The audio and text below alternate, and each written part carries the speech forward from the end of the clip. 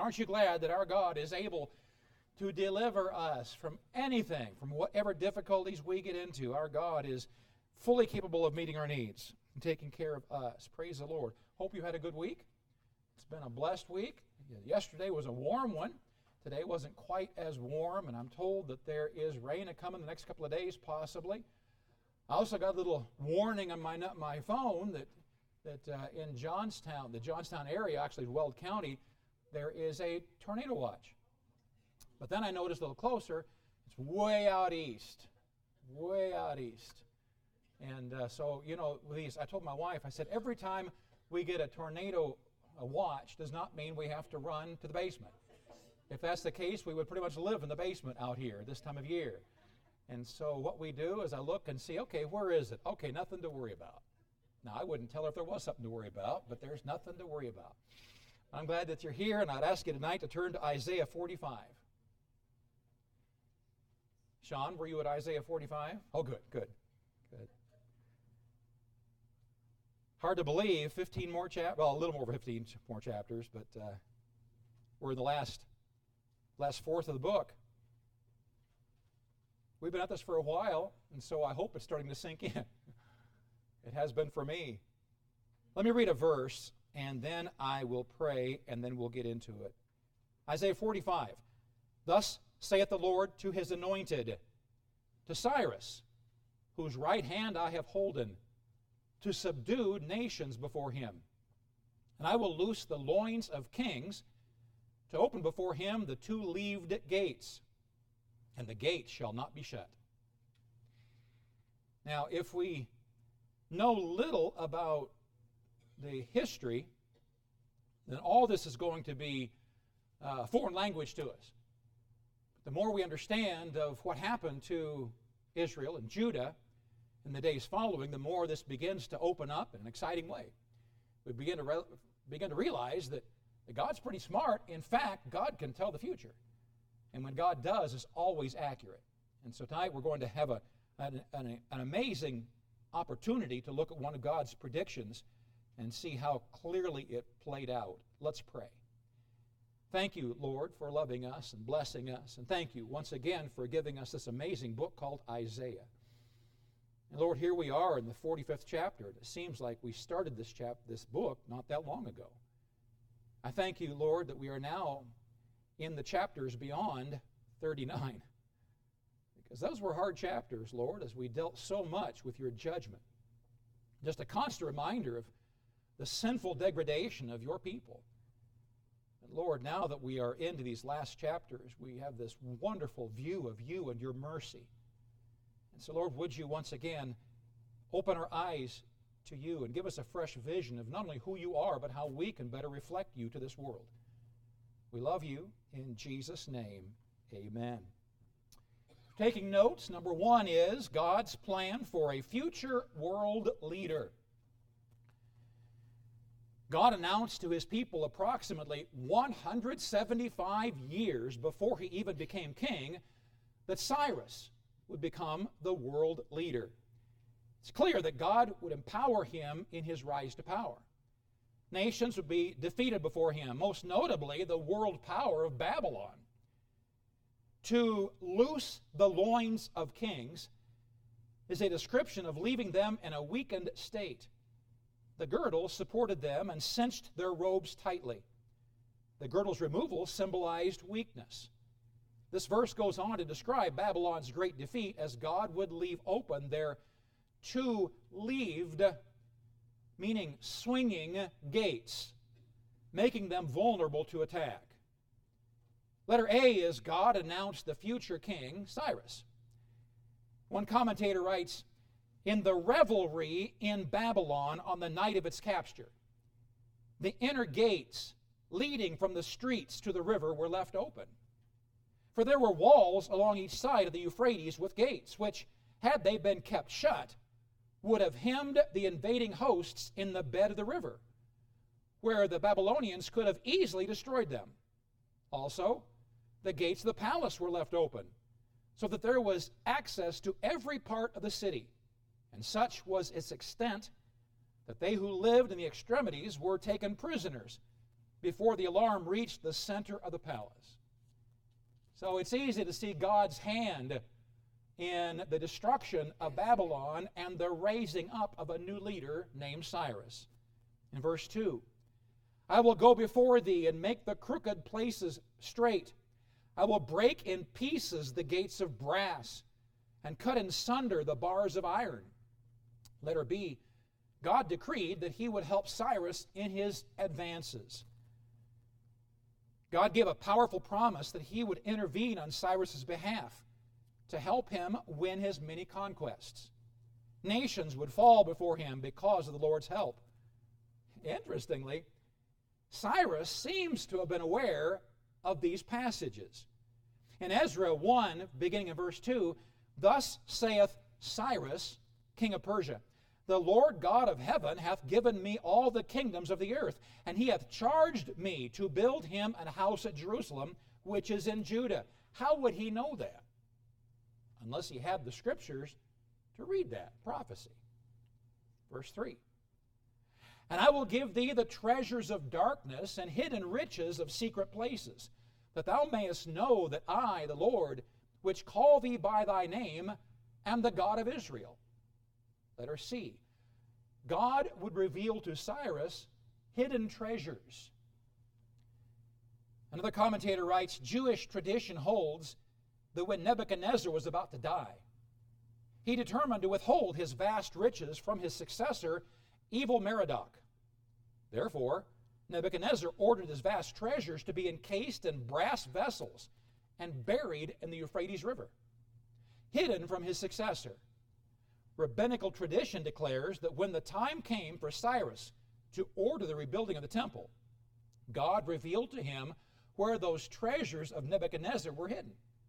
In so doing, God verified to Cyrus that he was the God of Israel. Verse 4, for Jacob my servant's sake, and Israel mine elect, I have even called thee by thy name. I have surnamed thee, though thou hast not known me. Letter D, God would raise Cyrus to power to benefit his people. The reason for God empowering his Gentile king is given here. God's purpose was for the benefit of his own people.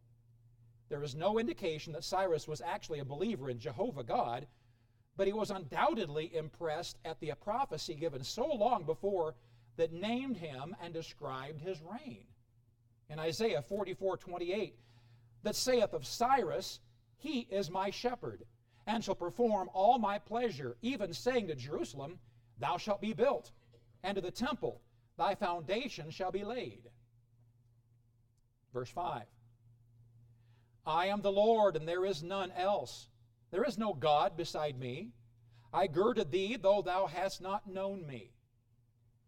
Letter E, God declared his greatness for Cyrus to eventually read, likely as a reminder to Cyrus, who would eventually read this passage. God declared his preeminence over all of creation. The Lord is God, and there are no other gods. God was responsible for giving Cyrus his great strength, even though Cyrus was unaware of his intervention. Number 2, God is the sovereign creator of all. Verse 6, that they may know from the rising of the sun and from the west that there is none beside me. I am the Lord, and there is none else.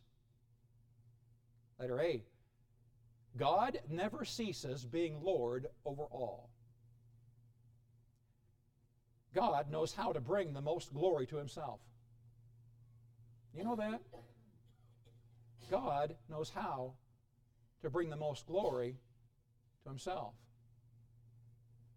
We question why he allows things in our lives, why difficulties in our lives. And I repeat, God knows how to bring the most glory to himself.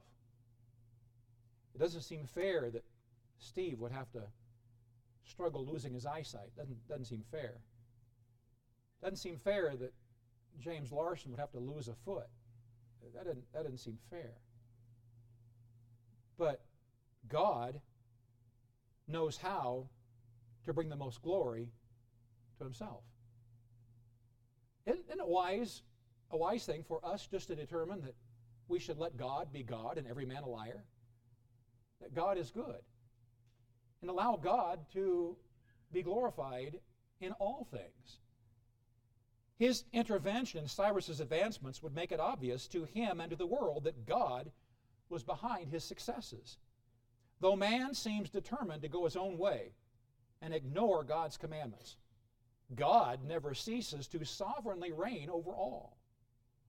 I love this. In Daniel chapter 4 and verse 17, this is Nebuchadnezzar speaking. He says, "This matter is by the decree of the watchers, and the demand by the word of the holy ones, to the intent that," here's what he says, "that the living may know that the Most High," referring to that Most High, Jehovah God, "ruleth in the kingdom of men, and giveth it to whomsoever he will, and setteth up over it the basest of men."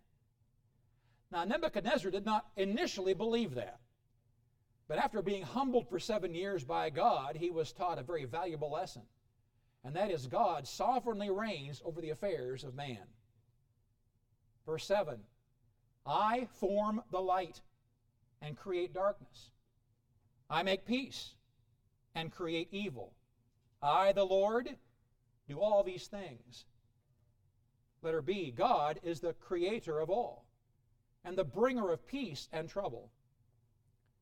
Just today, I had a conversation about God bringing evil in the world. Is God responsible for evil? Did God create evil? Is God ultimately the one that we can blame for evil? Well, first of all, God is the creator of all. 6 days, he spoke the worlds into creation. Did I mention 6 days? More and more, that is being attacked. In 6 days, God spoke the worlds into existence. He made the light and darkness as declared in Genesis. God blesses with peace and sometimes brings trouble, as he did to the heathen nations in Canaan who fell as Israel possessed their land. Evil, the word evil here does not mean moral evil, as God cannot participate in any such thing. God cannot be morally evil. God does, however, sometimes raise up armies against nations. The word comes from the Hebrew word to spoil. It means adversity, affliction, calamity, distress, and can be translated as wickedness. The dreadful scene in Jerusalem as they are being starved to death by the surrounding Assyrians is an example of God bringing to them evil. Not moral evil, but trouble, adversity. In James 1:13, "Let no man say when he is tempted, I am tempted of God. For God cannot be tempted with evil, neither tempteth he any man." However, like we discussed today, God's not responsible for evil, but had not God made the provision, then he would not have had real free will. Real free will means that man had the opportunity to choose. Did God create evil? No. Man fell to that, not God.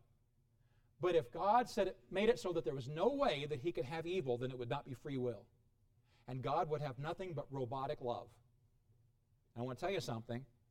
When you chose of your own volition to put your faith and trust in Jesus, and you love him, oh, not perfectly. Again this morning I said, God, I don't love you enough. I don't love him like I should. I'm to love him with all my heart, soul, mind, and soul, everything, and I don't do that yet. But I'm loving him more than I was. And I want to grow in my love every day for him. And when I love him out of a free will choice, not because he forced me to do it, he's glorified in that.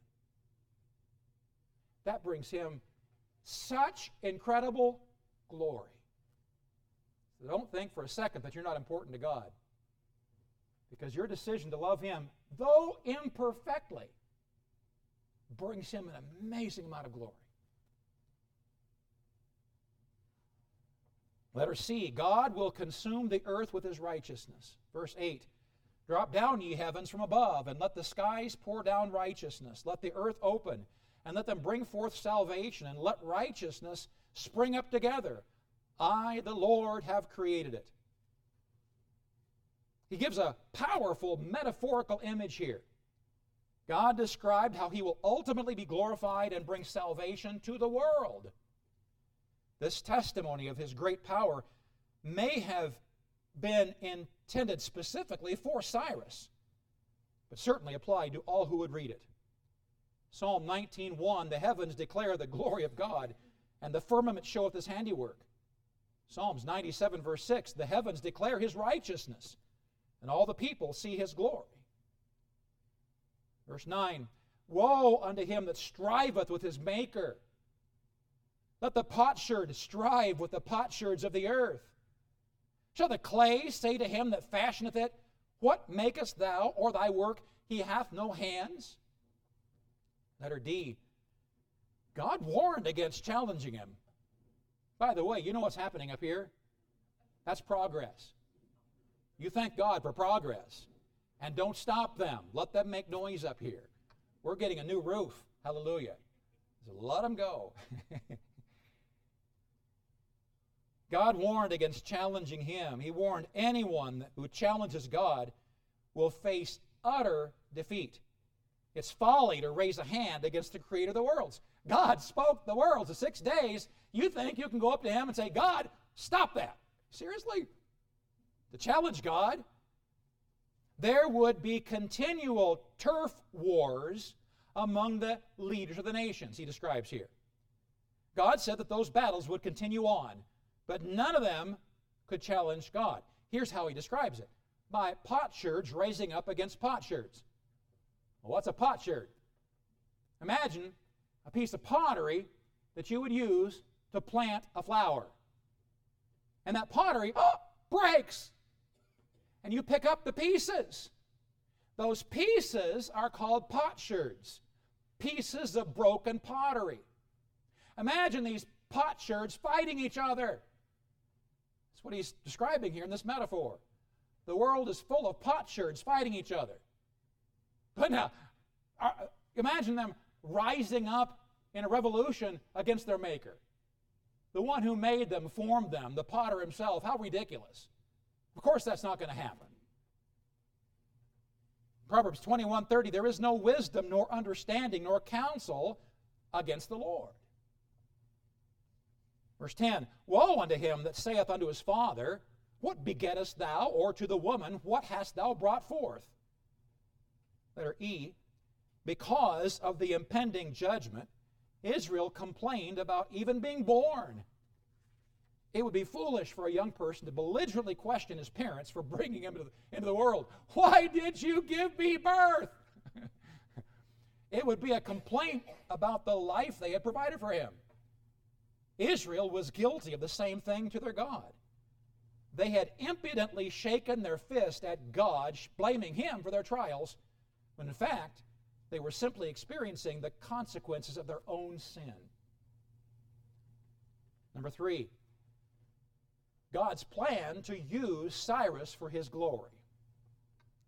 Verse 11, thus saith the Lord, the Holy One of Israel and his Maker, ask me of things to come concerning my sons, and concerning the work of my hands, command ye me. Letter A, I believe this is talking to Cyrus. The letter A, God invited Cyrus to read and learn God's plans for Israel. God opened this verse by declaring the awesomeness of his own person. He is at once the Lord, Jehovah. He is the Holy One of Israel, and he is their Maker. This could be an invitation for Cyrus to inquire of him what his plans are regarding his people. The work God would do through Cyrus would bring a worldwide spotlight on his, God's, majestic power. Jeremiah 33:3, call unto me, and I will answer thee, and show thee great and mighty things, which thou knowest not. Is it possible that Cyrus could have done that? Could have called on Jehovah God, and God would reveal to him great and mighty things. After all, God did great and mighty things through Cyrus. Verse 12. I have made the earth and created man upon it. I, even my hands, have stretched out the heavens, and all their host have I commanded. Letter B, God boasted of his great power. God continues to boast of his greatness and awesome works. God was solely responsible for all of creation. And all the gods that have come from the imagination of men were not thought of when he spoke and the worlds were formed. Where were those false gods when he spoke the worlds into existence? Where was Ashtaroth? Where was Baal? Where was Molech when I spoke the worlds into existence? Psalm 102, verse 25, of old hast thou laid the foundation of the earth, and the heavens are the work of thy hands. Verse 13, I have raised him up in righteousness, and I will direct all his ways. He shall build my city, and he shall let go my captives, not for price nor reward, saith the Lord of hosts. Are you seeing history being played out here? Are you understanding what we're reading? This is phenomenal. 175 years before Cyrus came on the scene, the entire story is being written. It's incredible. Letter C, God would raise up Cyrus to initiate the rebuilding of Jerusalem, and Jerusalem hadn't even been destroyed yet. It's incredible.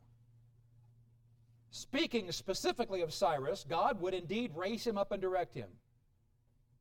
Through God's intervention, Cyrus would both commission and pay for the rebuilding of Jerusalem. He would decree that any of the Jews in his kingdom would be free to return to Jerusalem to initiate that project. Amazingly, and to further reveal God's hand in it all, Cyrus would give the necessary funds freely with no expectation of repayment. Ezra 1, 3, and 4. Who is there among you, all of his people? His God be with him, and let him go up to Jerusalem, which is in Judah, and build the house of the Lord God of Israel. He is the God, which is in Jerusalem. Now, this is Cyrus speaking now, years later. And whosoever remaineth in any place where he sojourneth, let the men of his place help him with silver, and with gold, and with goods, and with beasts, beside the freewill offering for the house of God that is in Jerusalem. Verse 14. Thus saith the Lord, the labor of Egypt and merchandise of Ethiopia and of the Sabians, men of stature, shall come over unto thee, and they shall be thine. They shall come after thee, in chains they shall come over, and they shall fall down unto thee. They shall make supplication unto thee, saying, surely God is in thee, and there is none else. There is no God. You see, reading this verse, we see words like Egypt and Ethiopia. We see words like coming in chains and bowing down. Letter D, God described how the nations would give God glory as Cyrus would play a role in rebuilding Jerusalem. Again, God directs his message to Cyrus. The coming world leader, God would give him the nations of Egypt, Ethiopia, the land of the Sabians. As those nations learn of his dealings with Israel, they will see undeniable evidence of God's blessing. God will be glorified in these heathen Gentiles nations. As these nations were to come under Cyrus's control, he may have demanded their help in paying for the restoration of Jerusalem, the city of God. Israel had gone out of Egypt with great spoils many years before. Such would be the case when they would leave Babylon because of God's work in the heart of Cyrus.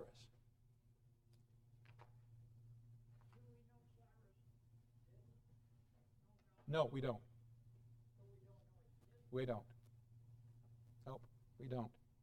He was definitely under God's leadership.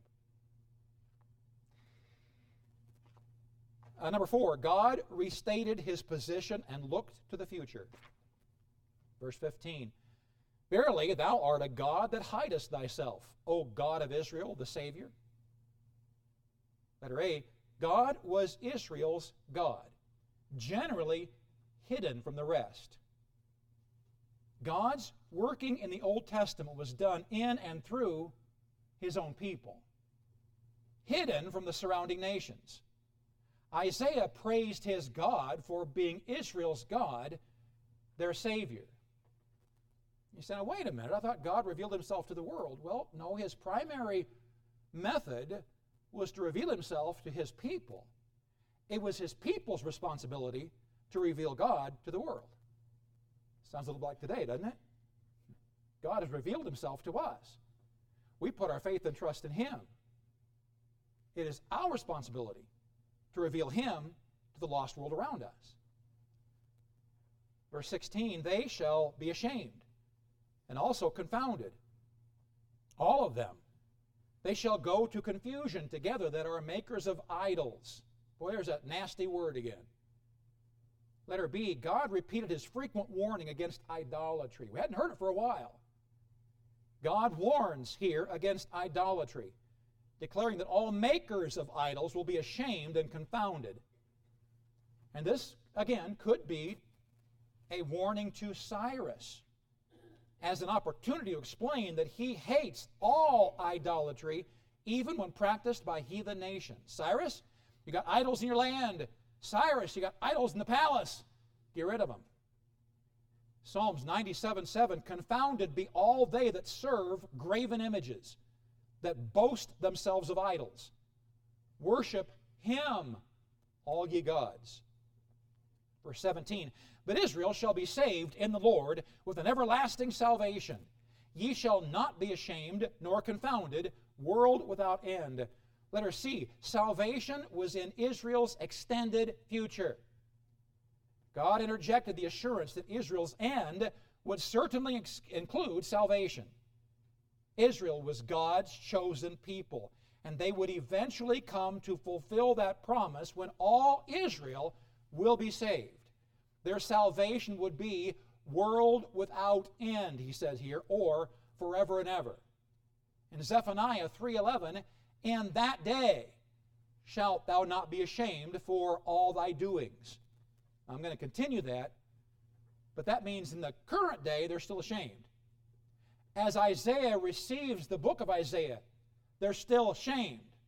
Today, they're still ashamed. But there's coming a day where they will no longer be ashamed, wherein thou hast transgressed against me.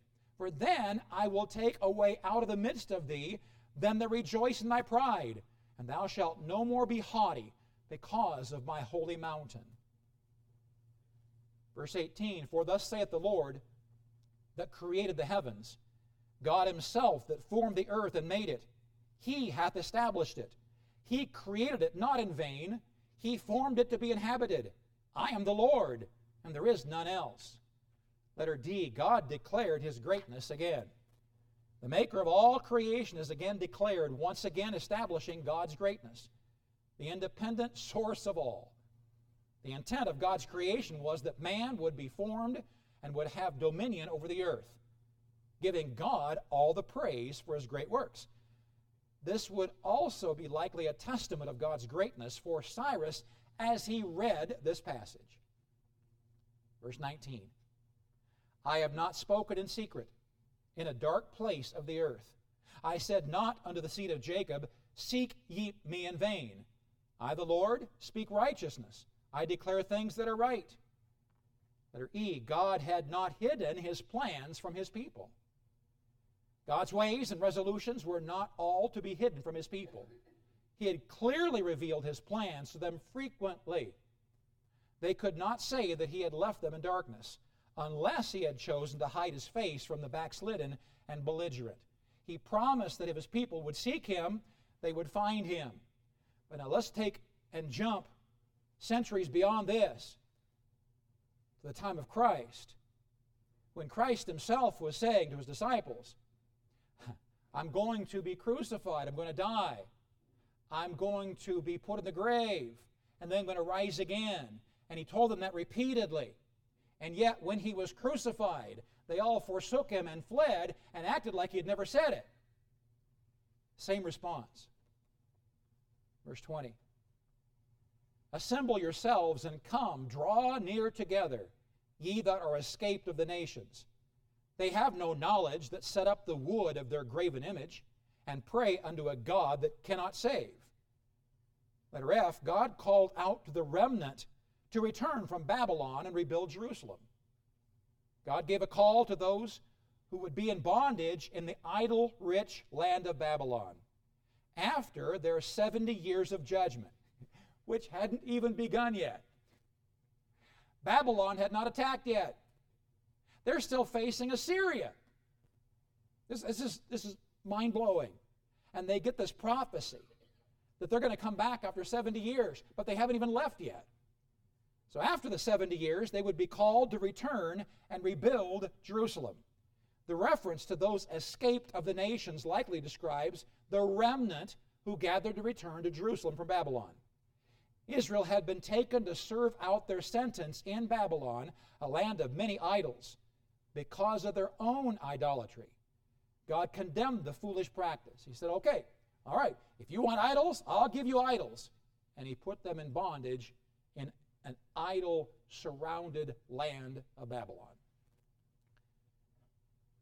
Letter G, Israel was guilty of ignoring God's frequent warnings. Verse 21, tell ye and bring them near. Yea, let them take counsel together. Who hath declared this from ancient time? Who hath told it from that time? Have not I the Lord? And there is no God else beside me, a just God and a Savior. There is none beside me. Israel was about to be in the clutches of the Assyrians, followed by the Babylonian captivities. Their idolatry had caused God to stir up the heathen nations to become his instruments of justice against them. God had consistently warned his people, yet they had ignored his warnings. God had offered to them salvation, and they would find it in no other. Verse 22, look unto me and be saved, all the ends of the earth, for I am God, and there is none else. God's gracious offer of salvation to all, letter H. God's gracious offer of salvation to all. The God who would raise Cyrus to become the world power and who would direct him to free God's people to return and rebuild Jerusalem, causing the world to see God's greatness, cried out to the ends of the world with the message of salvation in him. With a brilliant view of the cross of Christ in mind, God invites all nations to call upon him and be saved. And, apart from the salvation of God, there is no other. Verse 23, I have sworn by myself, the word is gone out of my mouth in righteousness, and shall not return, that unto me every knee shall bow, every tongue swear. Letter I, God promised that every knee shall bow and every tongue confess. Every tongue confess. God made a promise and made it against his own character. I promise against mine own character. I swear by myself, God says. There would be a day in which every knee will bow and every tongue swear or confess. In light of the immediate context, the world would see God's power behind Cyrus's dominance and willingness to rebuild Jerusalem.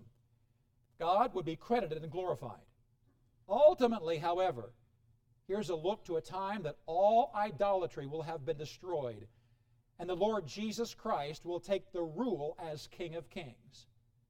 On that day, every knee shall bow, and every tongue confess that Jesus Christ is King. Romans 14:11, for it is written, as I live, saith the Lord, every knee shall bow to me, and every tongue shall confess to God. Where's that written? In Isaiah 45. Philippians 2:10, that at the name of Jesus every knee should bow, of things in heaven and things in earth and things under the earth. Where did that come from? The prophecy in Isaiah 45. Verse 24, surely shall one say, in the Lord have I righteousness and strength. Even to him shall men come, and all that are incensed against him shall be ashamed. Letter J, Christ will rule in righteousness and strength in his day.